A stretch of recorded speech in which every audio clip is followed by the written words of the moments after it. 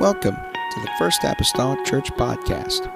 Our church mission is to love as God loves, showing compassion to every soul, thus winning those souls and equipping them to be sent out to plant and to harvest. Thank you for joining us today, and we hope that you are blessed by today's podcast.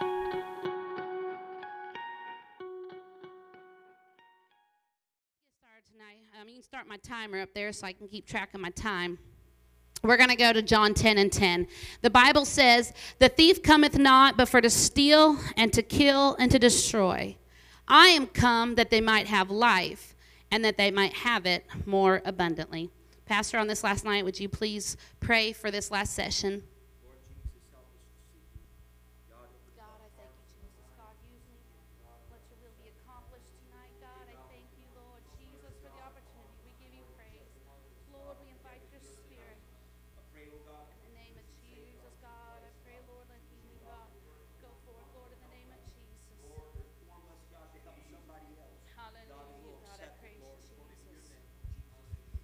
Before you're seated, can you just raise your hands and everyone lift your voice and just say, "God, have your way in me tonight. God, I pray, God, if it's not for me, God, help me, Lord, to receive something tonight that I can be a help to someone else. God, I pray, Jesus, minister to us through your word, God. Lord, help me, God, to be a guardian, Lord Jesus, to guard my heart, my mind, my family, my children, my marriage, in the name of Jesus." Hallelujah. Thank you, Jesus. And you can be seated tonight. So we've spent the last two sessions talking about sexual sin. We've talked a lot about pornography. We've talked a lot about staying sexually pure as men and women, as sons and daughters of God. And we've talked about avoiding sexual sin, fornication, adultery, pornography. And we've even discussed things like healing and recovery for addictions from sexual immorality. But tonight we're going to talk about protecting our families. But before we get to that, before we get to protecting our families and our children, I want to address the other side of this coin. And when I originally started to plan this series, this wasn't on the list of things to discuss.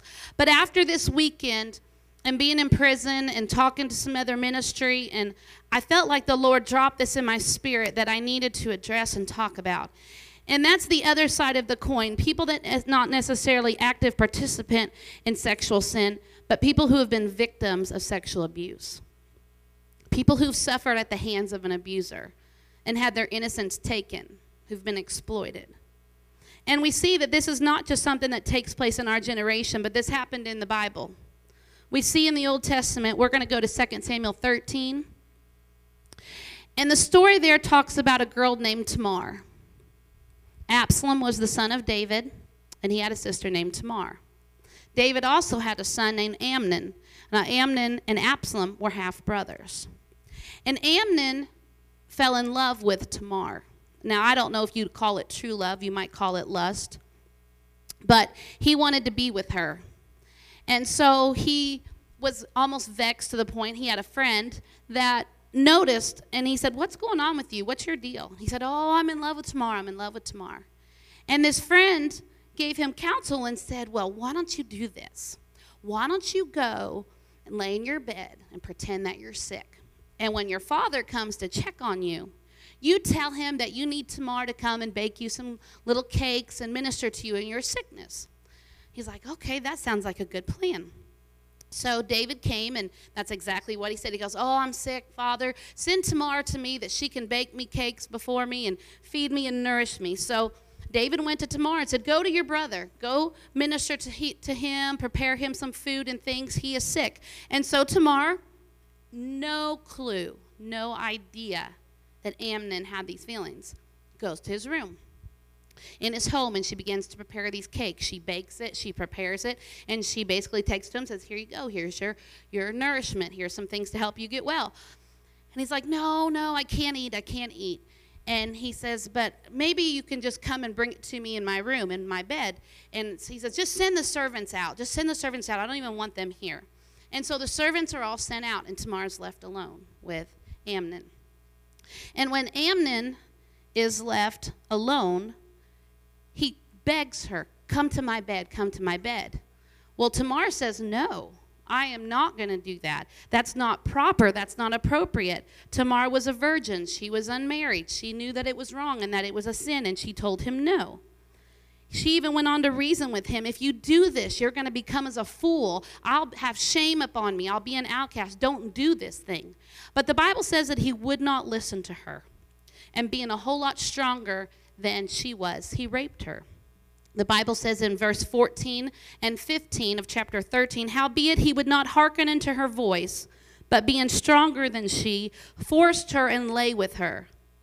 Now, what happened immediately after he forced himself on her and had his way with her, this supposed love he had for her, once he had fulfilled his sexual desire, turned to hate. And it says, then Amnon hated her exceedingly. And he said unto her, rise and be gone. And it says the hatred he had for her was even greater than the love he supposedly had for her. And he told her to get out. And she's like, no, don't cast me out. This is even worse than the actions that you've just done towards me. He said, I don't care. Get out. And they forced her out. Well, this garment that she wore, showing that she was a virgin and that she was clean and pure, the Bible says that she poured ashes on her head and she ripped her garment. And she went to her brother Absalom's house. And Absalom, seeing that her garment was rent and torn, this garment that signified, I am a virgin, and now it's ripped and torn and she has ashes on her head, he immediately, did Amnon have his way with you? And of course she says, yes, she's grieving. The Bible says that she just kept crying. She couldn't stop. She just went on crying, the Bible says there in verse 19. She would not stop crying. But Absalom, he was a little bit indifferent to her at that moment. I'm going to read it to you from the Message Bible, what he said back to her. Amnon says, now, my dear sister, let's keep it quiet, a family matter. He is, after all, your brother. Don't take this so hard. In essence, let's just keep it hush-hush. We don't want to stir up no trouble. That even victimized her once again by her own brother. And so he didn't listen to her. And so she went on and remained in his house and continued to grieve. For 2 years, she grieved. Nothing was done. Amnon, he was David's firstborn son. Nothing was done to him. And she began to feel, I can only imagine, very bitter, very frustrated, very resentful. And so 2 years later, finally, the Bible tells us that Absalom throws a party and asks David to send Amnon and his servants, and he kills Amnon 2 years later. Now, why he waited 2 years, how all of it played out, I don't know. But what we do know is that for 2 years, while Tamar was in his home, she grieved, she cried, she felt shamed, and she continued on. And I'm sure at some point she probably became very difficult, and understandably so. Victims of sexual abuse feel tremendous guilt. But in essence, when they have been mistreated and their innocence taken, they've done nothing wrong. And what they need is someone to listen, someone to validate their feelings, someone to have empathy. Now we say, well, what's empathy? Well, what they don't need is sympathy. And there's a difference in sympathy and empathy. Sympathy is, oh, I feel sorry for you for what you've gone through. Empathy is where you try to place yourselves in their shoes and understand, how would I feel if that happened to me? So they need empathy. They need to have understanding. And the process for healing, it's different for everyone, and it can take a really, really long time. They don't need to hear things like, oh, it only happened one time, or that was a long time ago, or things like that. They need understanding. They need validation. And as the church, if it's been us that's been in it, we're here to offer understanding. And if you've not, but you maybe know someone that has, you can learn how to offer them understanding, how you can offer them help. Because people that don't get a strong support system when they've gone through something like that and haven't had counseling, many times live a life of constantly feeling ashamed, inferior, humiliated, and grieved. And many times they have what they term and what they feel is guilt, even though they really have nothing to be guilty over. All right? So many times they become depressed, and they have a lot of unresolved grief and loss in their life. All right? So we're going to take a moment, and I want to show you a video that takes just about 6 or 7 minutes. And this is a lady that walked the road of abuse. Now, she's not apostolic, okay? But she walked the road of abuse and found healing. And I think her testimony is really good, and it gives a good insight to that road. So if you could play that for me, we're going to take a few moments and just watch that. I remember being surrounded in a hallway with a lot of men, and then I don't remember much else after that. I remember being given something to drink. It was sweet. I'm assuming it may have been some alcohol sweetened up with Kool-Aid or something that I would drink. I was probably, my guess is 3. At that tender age, Marilyn Williams didn't know it was wrong, but she knew how she felt. And I can't remember everything, but the feelings I have when I remember that are terror. The group stopped molesting her when she was still quite young, but Marilyn's father continued to sexually abuse her for years. I remember wearing many pajamas to bed, layers and layers and layers, as an adolescent, trying to do what I could to keep it from happening.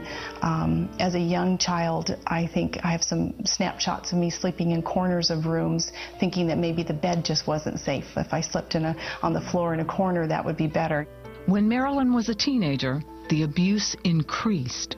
I remember coming home from school pretty much every day in junior high and knowing that my father was waiting for me, laying there, usually naked, usually on the bed or on a couch, waiting for me to come home. He was usually drunk by the time I was home.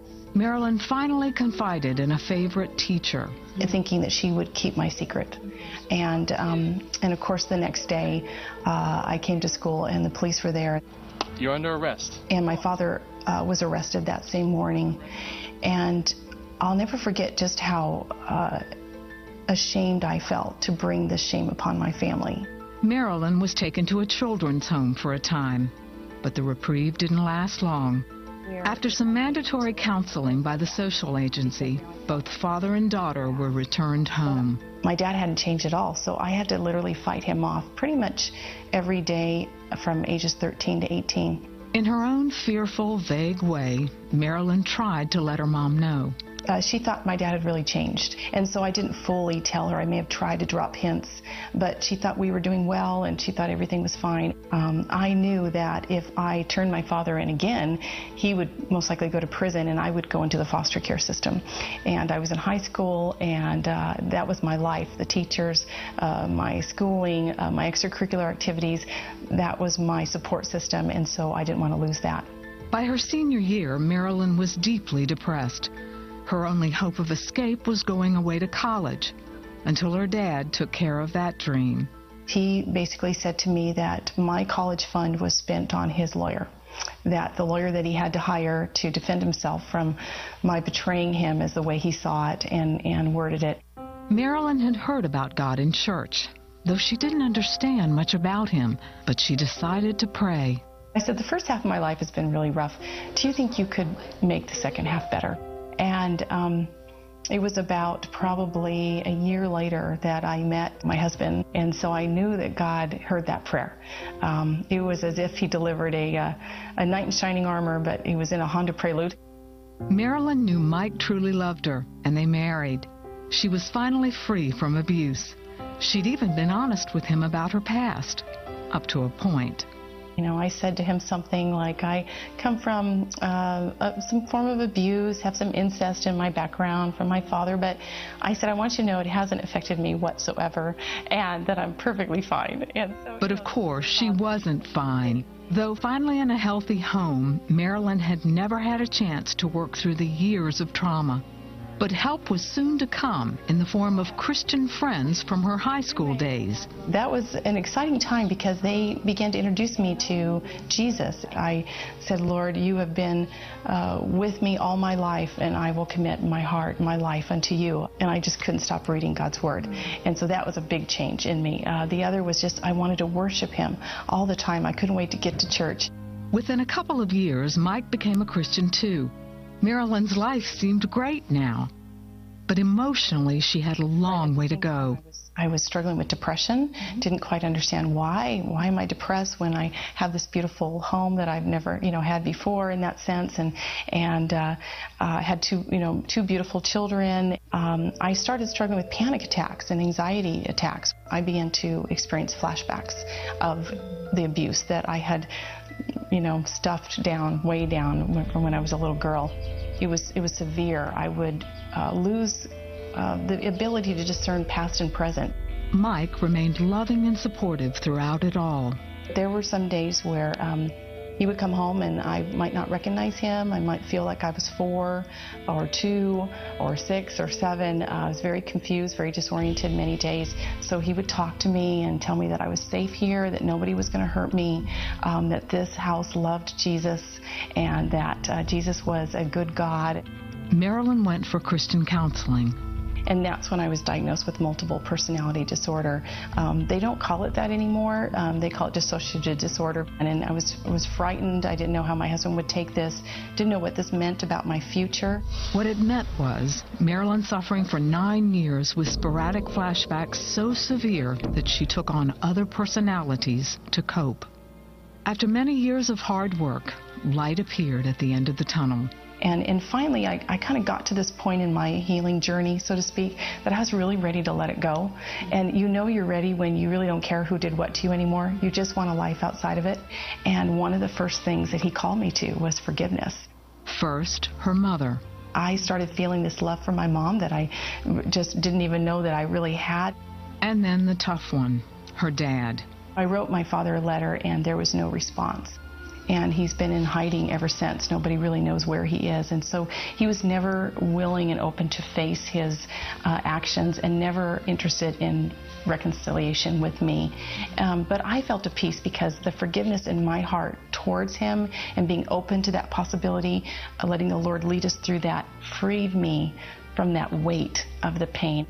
It's been 10 years now that Marilyn has been free of the mental torment of sexual abuse. She and Mike have been married 25 years and have 2 grown children and a grandson they adore. It's just really a wonderful life in family and ministry and peace and joy. My mom and I enjoy a wonderful relationship where I'm so glad that we were both willing to do the hard work of restoration. Marilyn earned a college degree after all, and now speaks to women's groups around the world. I find that women, no matter what culture, are typically exploited, abused, neglected. At the very least, they don't know their value. And so I had to spend a lot of time in the Word and in worship and in prayer. And it's an amazing thing. We don't really understand it, but as we behold the Lord, we become like the Lord. And He has the power to heal you, no matter what you've been through. The Spirit of the Lord is our only hope. It's our only hope for sanity. It's our only hope for healing. It's our only hope for a future outside of all this brokenness. I remember being surrounded. That's an amazing testimony to me. It took forgiveness and hard work. And yes, it's unfair that the person that plays the role and has the assignment of being the victim is the one that has to face all the challenges and face the hard work to find healing for themselves. But if they do, they find, and you notice that she said God led her to forgiveness. God led her to ministry. And now she's able to minister to other women and even among other nations because of the road she has walked. So what is sexual abuse? Child sexual abuse includes any sex act between an adult and a minor, or 2 minors where one exerts power over the other. It means forcing, coercing, or persuading a child to engage in any type of sexual act. That can even include things, like non-contact acts, such as maybe communicating in a sexual manner online, chat rooms, gaming where they're talking to each other on their headsets, possibly by phone, texts, sending inappropriate texts, sexting, things like that, exposure to pornography, exhibitionism, many different ways. There's a few statistics, I like to share them with you because, and the reason why I do this, I hope it doesn't bore you, but I hope it brings an awareness to how big of a problem it is in our society. Because so many times we think we're in here and the world's out there and it's out there, but I'm telling you, this stuff permeates throughout the church as well. 1 in 10 kids will be sexually abused before their 18th birthday. Before they're 18, 1 in 10 kids. And it's 1 in 7 for girls. In 2013, the statistic was that 400,000 babies born in the U.S. that year would become victims of child abuse unless something was done to stop it. In a year, almost 500,000 babies born would end up being a victim of child abuse, sexual abuse. Out of the victims of sexual abuse, out of child victims, only 38% will tell. Most of them will never disclose it. They'll take it to the grave. Almost 70% of all the reported sexual assaults, so 38% are reported, out of 70% of those, including assaults on adults. So if you take sexual assaults across the board, whether kids or adults, almost 70% occur on children under the age of 17. Abusers can be neighbors, friends, family members, coaches, teachers. They can be found in many places. About 90%, 9 out of 10 kids who are victims know their abuser. Only 10% are abused by a stranger. 30% of them happen by family members. 60% of children are sexually abused by people that the family trusts. As many as 40% of children who are sexually abused are abused by older, more powerful children. Juveniles are the offenders in 43% of assaults on children under age 6. So of the kids that are sexually abused under age 6, almost half of them, it happens by another child. 12, 13, 14, 15. 81% of child sexual abuse incidences for all ages occur in a one perpetrator, one victim circumstance. So what that means is, typically when a child has been sexually abused, it's been a one victim, one perpetrator, one person. And typically what happens is it's not a one-time occurrence. It happens over multiple times, but it's with the same person. Abusers, many times, they groom their victims. They prepare them. They don't just come in and attack. They prepare them. They might give them special attention. They might give them gifts. They might fill an unmet need in their life, and then they begin to isolate them. And that child feels special. They feel like they have favor. And then that person, the abuser, will become more physical, more intimate. Then they begin to use secrecy, blame, and threats to maintain control. Because a child that young, many times, they don't even know what sex is, period, much less what happening to them is something that's wrong, because they're being fed lies, that this is love, this is natural, this is normal, and they don't know any different. The abusers have said that they seek out kids who are quiet, passive, many times troubled, and they look for kids that are in single parent or broken homes, and especially kids who are particularly trusting.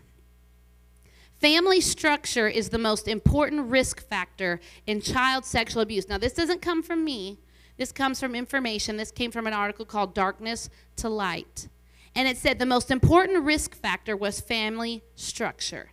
And it said that children who live with 2 married biological parents are at low risk for abuse. Now, isn't that amazing that God's plan for families and marriages, one man and one woman getting married for life and having children, those kids have the least risk of child abuse. The risk increases when children live with step-parents or a single parent. Now, children who live without either parent, like foster kids, they are 10 times more likely to be sexually abused.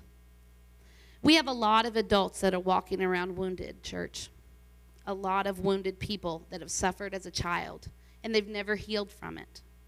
Even many Holy Ghost-filled apostolic people still suffer from things like depression, shame, guilt, and anger as a result of being a victim of sexual abuse as a child. And in some places, in some churches, not here, but in some places they said, well, if you got the Holy Ghost, that should be enough. You shouldn't have any more problems with this. That's not true. And what Linda Doty, this is her book, Help Me Heal. This is I've already read several things about this book. And she said the problem is not with the Holy Ghost. People get the Holy Ghost. There's nothing wrong with the Holy Ghost. But what's wrong is people that get the Holy Ghost have misperceptions, wrong ideas. They have a filter in their mind of things that aren't right. They've been fed mistruths. They don't know how to trust. Many times they might view God, if they were abused by their father, they don't know how to have a relationship with someone that's called our Heavenly Father because, well, if the Heavenly Father is like my earthly father that abused me, I don't know if I can trust him. I don't know if I want to have that relationship with him.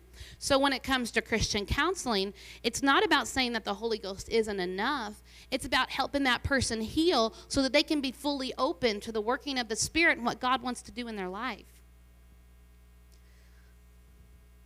Many times people who reach adulthood who have suffered sexual abuse as a child suffer in other ways as well.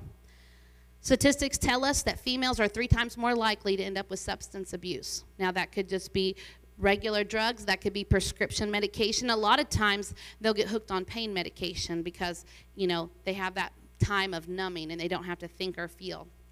They end up with mental health problems. Females are 2 times more likely to suffer depression, to attempt suicide. Males who have been sexually abused, over 70%, over 7 out of 10 guys, they'll seek treatment for substance abuse, suicidal thoughts, and even suicide attempts. People who have suffered sexual abuse, they're 4 times as likely to end up with eating disorders or obesity. You might say 4 times, that seems like a lot. But the reason is because when it comes to food, it's something they can control. What happened to them, they felt like they couldn't control. They were taken advantage of. They were forced. But they can choose what goes in their mouth or doesn't. And that ranges from obesity to anorexia to bulimia, whether I'm going to starve myself and not allow myself that, or if I'm going to use food as a comfort. So they have 4 times as likely to have eating disorders and 2 times as likely to be obese.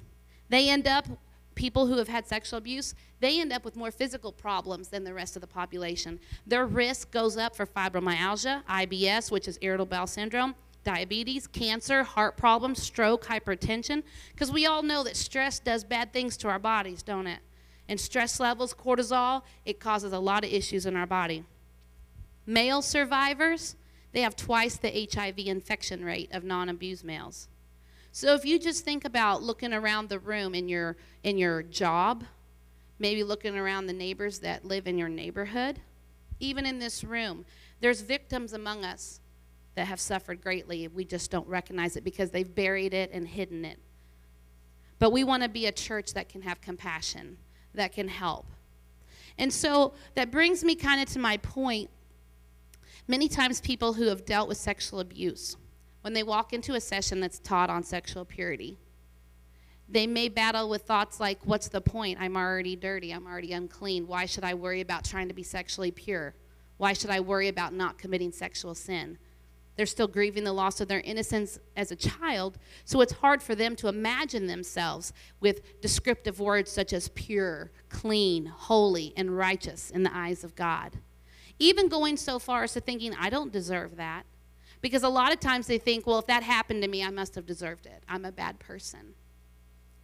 And they feel like they can't go on and even have a sexually fulfilling life within the bounds of marriage. Many times they struggle with having marriage and having a sexually fulfilling life within the bounds of marriage because they have so many bad memories associated with what sex has not meant to be.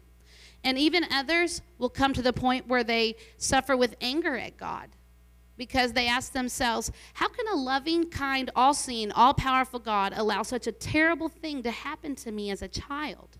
To the point they become angry and bitter and decide, I don't want to serve him. I'm going to rebel. I don't want to follow his word. But at the end of the day, God is a good God. But he has given mankind a choice. And choices that people make have consequences that don't affect just them. And you say, but that's not fair. But we ask ourselves, in this room, every single one of us, we are born sinners, right? We've all made mistakes. Maybe we've never been the perpetrator and sexually abused someone, but have we ever told a lie that hurt someone? Have we ever committed an act, ever hurt someone's feelings? Have we ever, whether intentional or unintentional, we have all done things that have impacted someone else in a negative way because of our choice. So then where do you draw the line? Do you say, well, God should allow these things because they're not too serious, but then not allow that? God's not a respecter of persons. He's given mankind. And the thing is, what people have to understand, it grieves God so deeply when people are hurt, when they experience abuse, when they experience pain, because that was not his intention. He suffers and grieves to see these things happen. There's a lady named Dawn Wilson, and she was the victim of child abuse by a man she trusted. And she wrote a really awesome article, and I'd like to share some things from her article that she wrote. She had gone to someone, and I don't know if it was a counselor or a friend or whatnot, but she finally, and for someone to be to the point where they finally are ready to admit and be open that they've had sexual abuse in their life is a really big deal. And how that person first responds can really be a make or break moment. And so she admitted that she'd been sexually abused as a child by a man she trusted. And the person that she spoke with, their first response back to her was, well, you just need to learn to trust men again. And she said, I got mad. I got really mad. I thought, she doesn't understand the depth of my fear, my disgust, my anger, and my helplessness. She didn't even acknowledge my emotional scars. And as with many women, she said, my scars of abuse felt unique. In other words, when people have experienced sexual abuse and they experience all those feelings, they think that it's just them. I'm the only one that feels this way. Nobody else has felt the way I have felt because people don't talk about it too much. She goes, I was confused about what was normal, and I used a lot of defense mechanisms to get through life. If you've been sexually abused, if you know someone, they may cope with things in different ways. They may hide, kind of keep people at extreme distances because, that idea, well, if I don't get close to anybody, they can't hurt me. So they isolate themselves. They put up a wall. May remain numb. People that get married, they may find it difficult to respond sexually because if you become vulnerable to someone, you're giving up control, and that's hard for them. That person may feel damaged. They may see themselves, I'm just a sex object, nothing else. And many times when people have experienced sexual abuse, that is something that then leads them later into promiscuity, sexual sin, because that's all they know. They only know the perverted, distorted view. They don't know the true and pure view. She says, but like me, you might pour yourself into being good. You might just embrace ministry. And you don't understand the power of gospel. And she said, so I focused on, I'm going to please God to gain his favor. I have to earn his love. I have to be really good, and then he'll love me. So people might respond to abuse with anxiety, depression, self-loathing, self-harming actions, fear of intimacy, homosexuality, indecisiveness, perfectionism, a need for control, eating disorders, addiction. The list goes on and on. But it doesn't just stop with the initial action that's been perpetrated on them. It can have long-lasting effects into their life. Don Wilson said, Satan doesn't care how we react to the sinfulness of sexual abuse as long as we don't turn to Jesus. The enemy knows that when we find ourselves, our identity, our security in Christ, then we can go on and live in victory.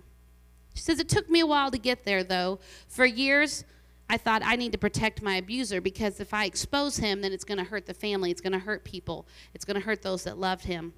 But she said, the enemy delights in warping thoughts, doesn't he? And we know that's true because he's a liar. So along the way, she learned some lessons. She says, I first had to learn how deeply God really loved me, deeply and completely. God's word says I'm precious in his sight. The other thing she had to come to terms with is that God saw the abuse and did not condone it, and that I don't have to either. I don't have to stay silent. I don't have to bury the pain and the trauma.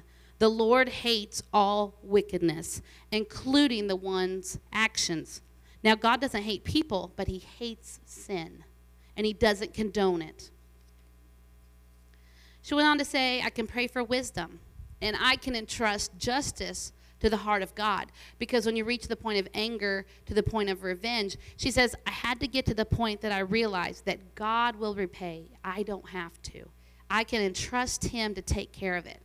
And if God doesn't take care of it while they're down here, if they never come to God, there will come a day of judgment when they will stand before God for their actions. She says, I know I can forgive others because I've been so greatly forgiven. And if I grow in bitterness, it only makes my pain worse. Only makes my pain worse. My bitterness doesn't hurt my abuser, hurts me. She goes on to say, I can pray for my abuser's change of heart and repentance. Now, man, that would be a hard prayer. That would be a hard prayer, someone that's inflicted abuse on us, to say, God, let him come to repentance. Let him find you. Let him come to the truth. I mean, that would be a challenge. I mean, can you imagine if you walked into a church and your abuser was filled with the Holy Ghost and worshiping God? You would feel like that was so unfair, wouldn't you? Like, God, how could you give it to him? You don't deserve it. And you work through all those feelings. But she said when you come to the point of forgiveness, you can pray that they will turn from wickedness. She said, I don't have to live in fear like a victim. Peace and victory come as I study and rest in knowing who I am in Christ. I find healing. I find comfort in him. I learn how to communicate clear boundaries in all relationships. And that's important because knowing what's true and right and what's inappropriate and wrong, they have to learn that, because it was so skewed as a child to learn what's appropriate boundaries. She goes, and I learned to communicate that. She says, I saturate my life with Scripture. knowing that my thoughts will control my actions and responses, I have to ask God to transform my thinking. And what I think is so amazing about this is that in the same way we've talked about how someone that's been addicted to pornography and they have to change their thinking, they have to come to a point where they allow God to transform their thoughts so that it changes their actions. Someone who's been a victim of sexual abuse, they have to have that same thing happen to them. Their thinking has to change, how they view things, the filter that they look at life through. Because I love this description in one of the books that I read. I don't remember which one right now, so forgive me. But it says when bad things have happened in life, sexual abuse or decisions we felt guilty about, it's like a coffee filter. And you put, every time you make coffee, you throw out the old one and you put in a nice clean white filter, put in those fresh grounds, and you put the water in and it brews it through there and makes a nice pot of coffee that tastes really good. So, well, in life, when we've had a lot of bad instances and things happen, it's like you have a filter, and that filter is full of nasty gunk and junk and grossness. And then when life pours through us and life happens to us, we begin to see everything through that filter of nastiness and gunk and junk. And it always comes out looking dirty and nasty because our thinking and the way we process things in our mind is not the right thinking because we've been so twisted and abused and taken advantage of. So we allow God to change our thinking, even when we've been a victim and not necessarily even the perpetrator. I grow and heal as I rub shoulders, she said, with godly women who model how to respond with the pure love of Christ and just trusting God to help me to stand in strength. And said, I can, as a member of the body of Christ, be a part of holding abusers accountable, especially within the church. Because if there does come a moment, there may be times it's, not happened here, but there may come a moment in time when there has been someone where there has been sexual sin and they have to be held accountable, especially if in a place of leadership. She said, I can also encourage those who still struggle towards freedom from the pain and insecurities that arise out of sexual abuse. Let's go to 2 Peter 1 and 3, Brother Zach. And the Bible tells us there that according as his divine power hath given unto us all things that pertain unto life and godliness, through the knowledge of him that hath called us to glory and virtue. When we receive the Holy Ghost and we receive power, he gives us the ability to grow in all the things that pertain to life, to godliness, calling us into glory, and even virtue. And I think what is so hard sometimes for people to grasp when they've experienced sexual abuse or any type of abuse is that when you've repented and been baptized in Jesus' name and received the Holy Ghost, the Bible says, old things are passed away, behold, all things become new. We are a new creature in Christ. And all that abuse, we still have the memory of it. But God doesn't see us as dirty or unclean or unworthy. The Bible says he looks at us and he sees his righteousness. And so we discover that our strength comes from his presence, that we can find strength in the Holy Ghost as it leads and guides us. The other thing that she said that I thought was so amazing is how we talked about that when people engage in sexual sin like pornography and such, they're doing it to please their self. It's self-pleasing instead of God-pleasing. On the flip side of the coin, Dawn says, the path to thriving begins with God focus, not self-focus. If we continue to gaze inward, we will always see our scars. But when we gaze on Jesus, we see his scars. And remember that he died so that we could be whole again. We can trust this one who has loved us so completely. Isn't that amazing? She says, my way of healing is to God focus instead of self-focus. No longer dwelling and focusing on all the things that happened to me, but focus on him and how much bigger than my problems he is and how much he has done for me. She closed it by saying, my greatest comfort is knowing that Jesus understands abuse because he suffered great abuse. He even suffered abuse to the point of death in order that we could have life, and brings us hope. And that's what people need the most, is they need hope. Because people that don't have hope, they feel like they have no reason to live. That's where depression and suicide and all those things come in. They need to know that there is hope.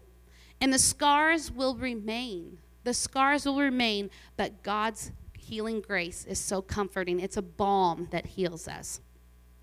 And it really is a long, hard road from sexual abuse. Many of us maybe know people that has happened to. Maybe there's someone that has happened to under the sound of my voice. But here's one thing for sure. if we're a parent in this house tonight, we want to protect our children from that ever happening to them, don't we? We don't want our children to suffer sexual abuse. Now, I know we can't put our kids in a bubble and just, put them in a bubble and tell them to stay in their room until they're 18 and never come out, and then you'll be fine. We know that they're going to be exposed to the world, school, friends, church. They're going to have situations and experiences that we can't control. As the statistics have shown us, the majority of the population, they're exposed to porn as a child, as a young teen. And you know what's really staggering about that is that 79% of unwanted exposure to internet pornography takes place in the home. The first time a kid ever sees pornography is in the home. That's because boundaries and prevention has not been taken. But it is a tragedy that can be prevented. Our job as parents, we got to protect our children from the dangers of the internet. We want to protect them from becoming a victim of sexual abuse. And not just pornography. I mean, we live in a day and age in a society where you hear terms like cyberbullying, where kids are bullied on social media to the point that they have committed suicide and taken their own life because they felt so harassed. Sexting, kids sending out racy or inappropriate pictures to friends. Gaming violence, online predators.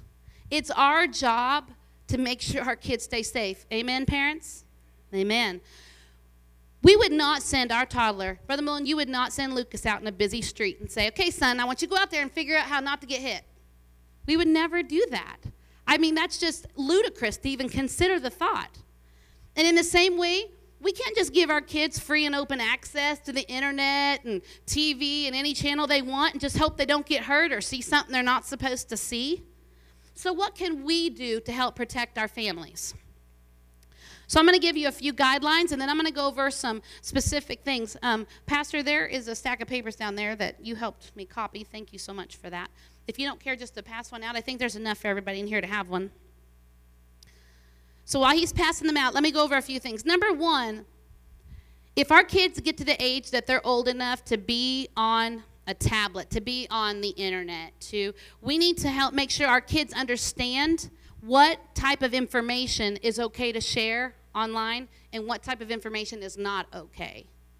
Personal information. Our kids need to know that they don't need to be sharing things like addresses, phone numbers, and private thoughts when they get online, right? Number two, put your computer in a family room or a common space where you have the most interaction. Danger can occur when a computer is privately relegated to a private room or a bedroom where things can be looked at or accessed with no supervision. So if we put the computer in a family room or somewhere where there's traffic or family coming through, that kind of helps deter inappropriate behavior online and can prevent privacy and secrets.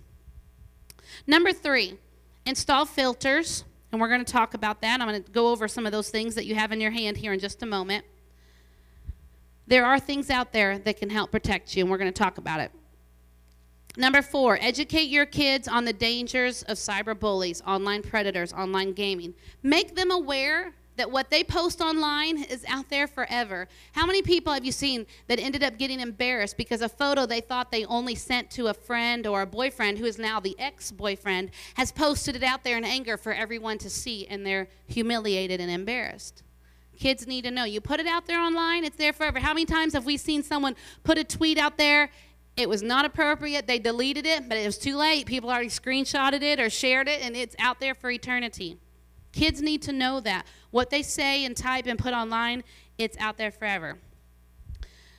So now let's go over this reference page. Can I have one, please?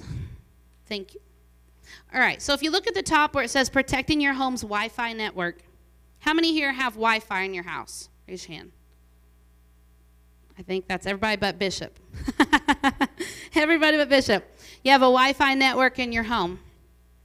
So that first up there where it's www.howtogeek.com, it's a how-to article about protecting your kids online using a program, a software, it's free, called OpenDNS, DNS. And I've put two little screenshots, and I know those are really small, and I didn't realize how small they were going to be whenever I copied them, so I apologize.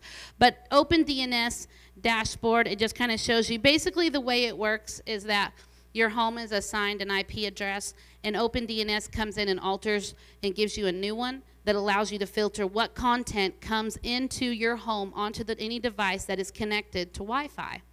And what is so awesome about this is that if you assign someone in your home, which they typically recommend you make it the wife or the mom, is that and the reason for that is it's not for most cases, not in all of them, but in most cases, if pornography or something like that is an issue, it typically tends to be more male. So sometimes, or you could make it someone outside your home. But I know you can't see it on that right-hand side, but if you click on the settings tab and then click on your IP address, it brings up all those little drop-down boxes, and you can go in and customize it for your home. So like for us, I screenshotted that, and it's really too small to see. But for our home, we have marked where no sites can be accessed where you can purchase weapons, where you can do gambling, where you can access a chat room, where you can view pornography. All those things have been check, check, check, check, check, check, check. So any device, whether it's an iPad or a phone, walk in and it's connected to the Wi-Fi, none of those sites can be accessed. And if someone tries to, it'll just pop it up and say, this site has been blocked by OpenDNS, and they're not allowed to access it. So that is a layer of safety, because if they're never exposed to it, they may never develop an appetite for it. So that's that one. CovenantEyes.com is the next site listed there. That is the link for ebooks. And some of the ebooks that are short articles that you can read, I'm telling you, Covenant Eyes is one of the most amazing places to go for information, help, guidelines, software, tools to help you stay safe. In fact, when I took my sexual purity class in college, a lot of the things we read came from Covenant Eyes. But here's just some examples of some different subjects that they cover: pornography use and protection, family protection, support for couples, church support, how to keep your family safe on the internet. I mean, it runs the gamut. There are so many good things there. I can't stress that enough. Now, Covenant Eyes is not just information. They also have created products you can use. So the next one, where it talks about services, that link there, it provides information on how to download and use filtering and accountability services on your mobile devices. Because you say, well, that's all well and great when they're connected to Wi-Fi, but what if they leave the house and they have their phone and now they're not on Wi-Fi anymore? They can look at anything they want. There's no Wi-Fi filter in place there. So Covenant Eyes is one listed there, and the one right below it, which is called XXX Church, and that website is x3watch.com. They both offer services. You can download an app on your phone that will give you, it'll change your web browser. It will also provide accountability where if the person that has this mobile device would go to access, say, a pornography site, whoever the person is set up as their accountability partner, they'll receive a report that they tried to access something inappropriate. Now, what's so great about Covenant Eyes and XXX Church, it won't allow them to access it. It blocks it. But then it'll send a report that it tried to be accessed. Okay? So it's a really great feature for tablets or devices that have the ability to get on the internet, even when not linked to Wi-Fi. Okay? So that's great. Next, I have listed TV protection. Now, of course, I realize everybody has different levels and types of TV. Some have, you know, just what you can get with your antenna. Some have cable. Some have satellite. So everything's different. But I just want you to be aware that you can go into the settings of whatever your TV provider service is on your TV, and there are parental controls available to you. And you can set passcodes. They're different. Even, you know how, like, you've ever turned on a TV show and it'll say T7 or T14 up in the corner? That's telling you that's the rating for that show. Like, this show is appropriate for kids 7 and up, or this show is appropriate for kids 14 and up. So you can actually set a boundary where, say, any show that has a higher rating than T14, they're not allowed to see it. And if they try to click on it, they'll say, you must enter a code to view this. And of course, they don't know the code, they can't view it. So it protects kids, it protects families from clicking on something inappropriate, even accidentally. Because even if they, oh, I'm just going to flip through channels and see what's on, it keeps them from seeing something inappropriate, even if they're flipping through channels. So I think that's really great. Utilize that, parents. The next one, it's www.custodio.com. I've given you the link, family, how it works. What this does, this is a great feature. We utilize it in our home. My husband, we pay for a monthly service. Now, if you want to use this for one device, it's free. 2 or more, there's a small monthly fee. This allows you to use an app to put timers on any of your kids' devices. If they have a tablet, if they have a phone, if they have something like, when they get the tablet, they could spend all day on it and never come off of it. Well, Trevor's kind of in that mode right now. And so we put a timer. You know, this is whether it's 1 hour, 2 hours if school's in session, or if it's summertime, that changes, but allows us to set a timer. The other thing that it allows is it's able to put come on and cutoff times. So for example, on the tablet and on their Kindle and on Mariah's little iPod, they can't access anything on the internet before 8 in the morning. And they can't access right now, it's summertime, they can't get on it after 10 at night. It disables it where they cannot get on it. So that way you don't have to worry about in the middle of the night, what if they went and snuck in the living room and got their phone, and it's disabled. They can't, because through control of the app, the parent has control of their kid's device. So that's excellent. It's well worth the cost. It's not much. Do you remember how much it is? Not right offhand. Screen Time by Apple, he said, is another one that does that. So that's great. So there are things out there that you can utilize to protect your kids. Gaming systems like Xbox, Wii, Nintendo. As you all know, you can operate and use those gaming systems offline, or you can use them online where they get on and talk to other people while they play. I highly recommend that you monitor your kids and who they're interacting with. Like for us personally, it's just a personal choice. It's not right or wrong. For us personally, we don't let Trevor play online with other people. He strictly uses it offline just because we just don't think he's old enough or ready for that.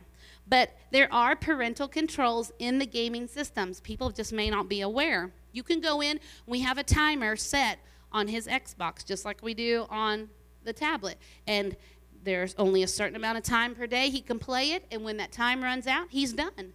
Now, if we choose to allow him to have more time, that requires us walking into his room, getting his controller, putting in a passcode, and setting how much time extra we want him to have.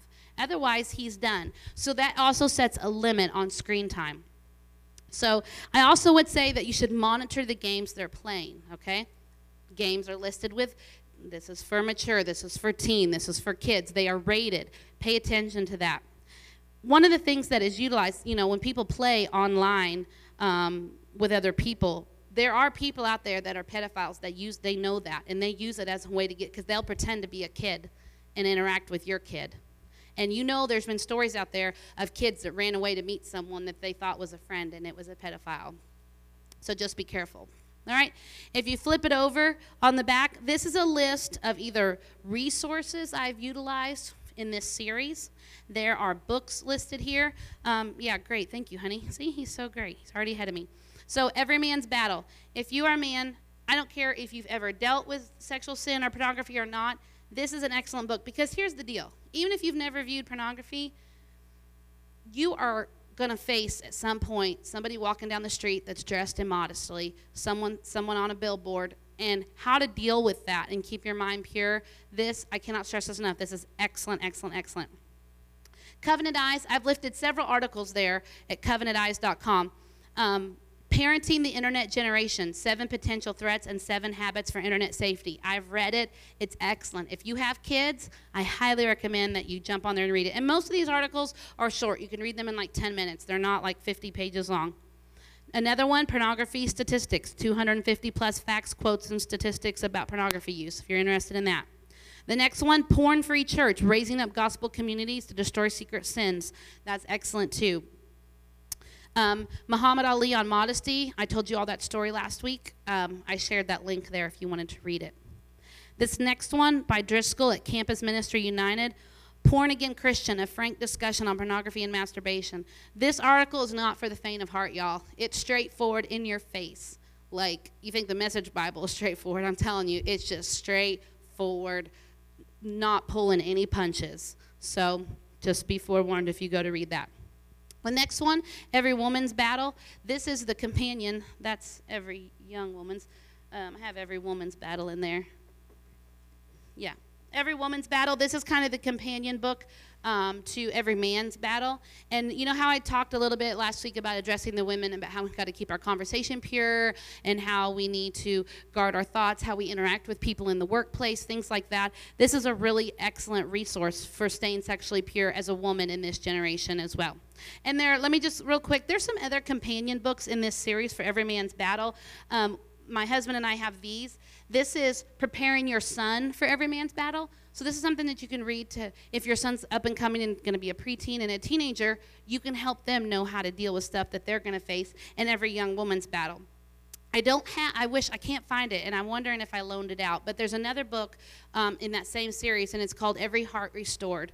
This book is specifically written to the wives whose husband has had an addiction to pornography and how they healed, because it's a healing for them as well. As their husband overcomes that addiction, it's how they heal. So I cannot find that book, and I don't know where it is, but if I can't find it, I'll order another one, because I probably just loaned it out at some point to someone that needed it. Gilkerson is another author, and I know you might look and say they're written weird. Basically, this is my reference resource page for that handbook that I wrote, so that's the format we had to write them in. So it has the author's name, the year, and then the title. Your Brain on Porn, when I talked to you in the first session about how it affects your brain, how the connections and the things that are fired in the deep trenches and all of that, and how you have that part of your brain that's the drive center, all of that you can find there. Lasser's book, Healing Wounds. Dr. Lasser is absolutely amazing. You heard me talk about some of the things that he's the one that did the whole Nehemiah thing about healing and going through all the steps. He's really awesome. So Healing Wounds of Sexual Addiction. This is one of the books that was required reading for my class, and it's really excellent. So that's also on there as well. Every Heart Restored, which I already mentioned. Dr. Struther, Scratching the Surface, www.yourbrainonporn. That's another way talking about how pornography does affect your brain. I've listed there the link to the article by Don Wilson that I talked about tonight on healing from sexual abuse. And then that d2l.org. That site right there, a lot of the statistics I shared with you is from that. I'm telling you, if you go to that site, and it'll have several statistics. If you scroll down, there's a thing that says, click this link for professionals. You can click it. You don't have to be, but it gives you a 14-page printout of all the different types of sexual abuse and all the different things of how sexual abuse, all the statistics, all those things. So if that's something you're interested in, those are for you, and hopefully you can avail yourself of those. So these resources, they can help create a level of protection for our family. I've got several other books there. Some of them I stole out of my husband's office, and they're not on the list here. But a lot of these books here are like this one, Living with Your Husband's Secret Wars. It's another book written to women whose husbands battle with pornography. An Affair of the Mind, same thing. And then this one, Surviving an Affair by Willard Harley. He's the same man that wrote, if I'm not mistaken, His Needs, Her Needs, How to Affair-Proof Your Marriage. But this is Surviving an Affair, and this book is excellent also, and can be healing for someone who's either been the person involved in the affair or who had a spouse that was involved in an affair. And this book was given to me. I pray that I never have to use it because it basically helps you work with a child that's been involved in sexual abuse. That may be something that's beyond my capabilities as a counselor, and I would need to refer onwards. But this book is about a young girl and how she talked to a bird that she befriended on the beach, and she named that bird Love Dove. And she began to confide in the bird about her sexual abuse and how that bird responded to her. And it's a really tender, sweet, but sad book as well. But it's kind of an icebreaker when you're dealing with kids, because you can read this story to them about sexual abuse. So resources are available. And they can help us, but they're not foolproof, right? We know that. One of the best ways that we can help our kids to prevent them not to be a victim, and also to keep them from accessing inappropriate things, we just got to be involved in their life. We got to stay involved. We've got to know where they're at, who they're talking to, what they're doing, who their friends are. Some of the other things we can do to help protect our families, like, for example, be careful about where your kids spend time. Here's an example, like my husband and I, we have a lot of kids in the neighborhood, and they like to go outside and play. And we don't have a real busy street, so they'll play kickball out there, ride their bikes out there. They might jump on the trampoline in the backyard. We tell our kids, and they know this, our kids are not allowed to go in any neighbor's house. I don't care if it's even to use the bathroom. I don't care if you're 3 houses down. You're going to come home and use the bathroom in our house. You're not allowed in the neighbor's house because I don't really know them. Secondly, I don't let any of their kids come in our house to use our bathroom, because who knows what could be said if they walked into our house and went back and said something that wasn't true. Go use the bathroom at your house, okay? Not being mean, it's about protection. It's about being wise, okay? Probably the list of places that we would allow our kids to go for a sleepover could be counted on one hand. I know that there's a lot of parents in this generation that they're just kids. They're not going to a sleepover anywhere whatsoever. That is a lot of times places where bad things can happen to kids, is at sleepovers. There are very few places that our kids will ever go spend the night.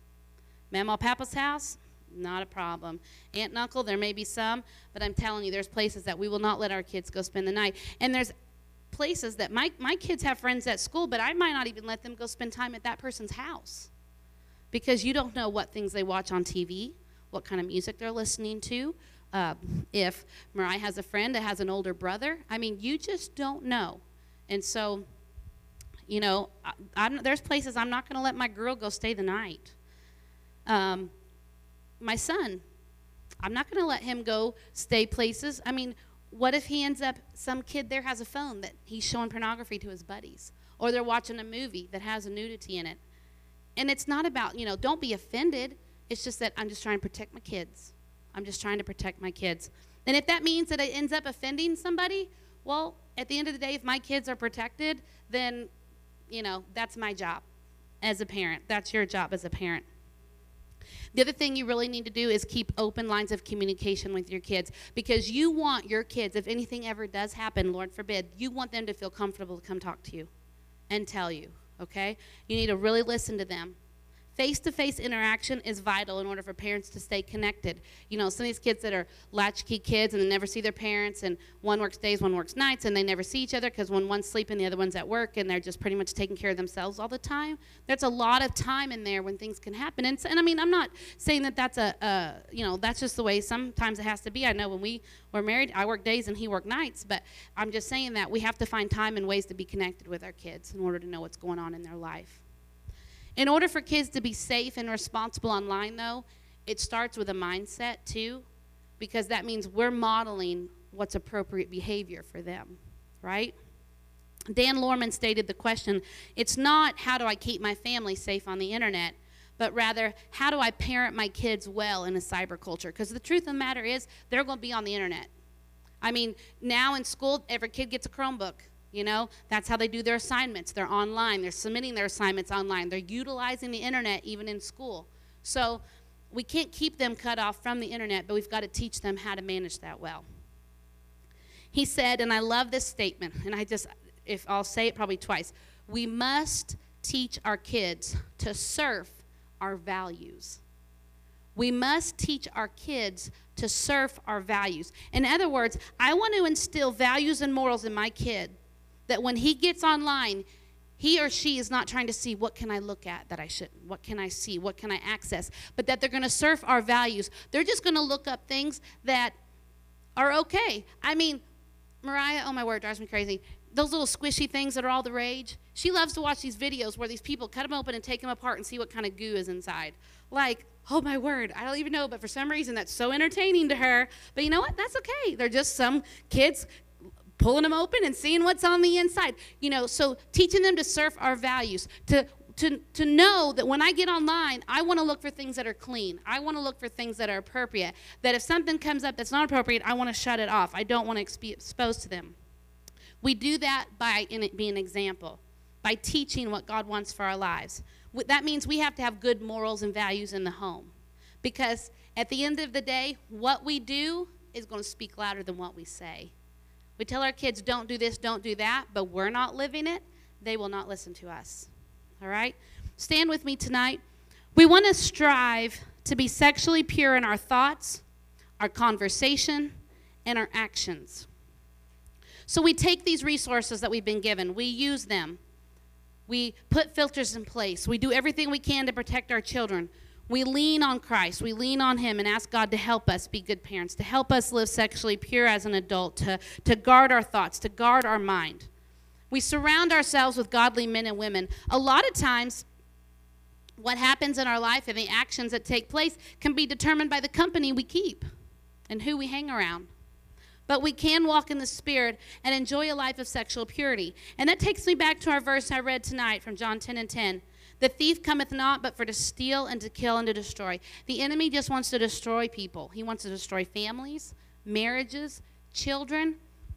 God's not a respecter of persons, but you know what? The enemy isn't either. He doesn't care. He just wants as many people as he can to be without hope, to feel like they're nothing and worthless, to take their life, to go to hell. That's his goal, to destroy. He's not just satisfied to steal innocence. He wants to kill. He wants to destroy.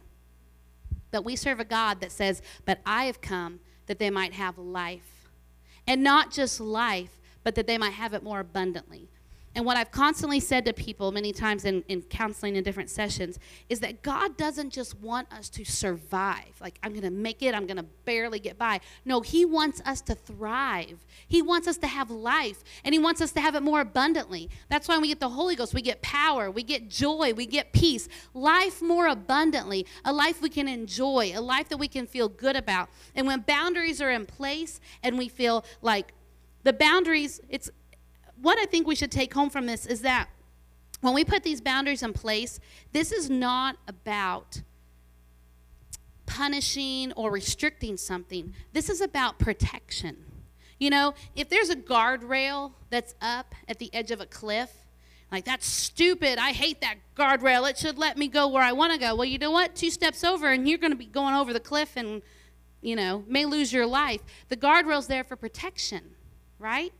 And then God puts boundaries in place in his word. He puts boundaries in place for sexual purity and how we should operate and live and how we should think about sex and how the things that we should and should not do. He's putting those boundaries in place not to punish us or say, you know, I'm restricting you so that you can't have sexual enjoyment as a teenager or before you get married. He does it to protect us so that we can live fulfilled, that we can live with joy, that we can have peace. That is his goal for us. And ultimately, that we will go to heaven someday. That's our ultimate goal. And so I pray that we can have a church, have people that are sexually pure. And if there's someone that's here that says, you know, I've been a victim of sexual abuse, I've never talked about it. If you need to talk, feel free to come to Pastor and I. Or if you're a lady, you can come to me. If you're a guy, you can go to him. And we're here to listen, to help. We have resources available. If it's beyond my scope of expertise, you know, I'll find a way, find someone that can help. But we just pray ultimately for healing. So, Pastor, would you come tonight and just ask God to just put this in our mind and close us out tonight? Amen. That concludes the sexual purity here course. When we get back from camp meeting, we'll be starting on God is One series. All right? That's with me. God is One series. When we get back from all the camp meetings and get the planned lands back here in Mount Carmel. There are handbooks in the lobby if you desire to have them. Church is taking place here this weekend. Amen. People taking care of that. If you're going to men's conference in the month of September, if you don't register tonight, tomorrow you're paid $5 extra. All right, so it'll be going from $20 to $25 starting tomorrow online and such. So right now I can't think. There's all kinds of things going through my head, but none I think that pertain to this. All right, yeah, most of it's personal. You're not interested in any of that. Amen. Let's pray together. Father, we thank you, Jesus. Lord. Thank you for listening. If you would like more information about our services and activities, you can find us on Facebook, Instagram, and Twitter with the username FACMC. Again, that's FACMC. Thank you, and have a blessed day.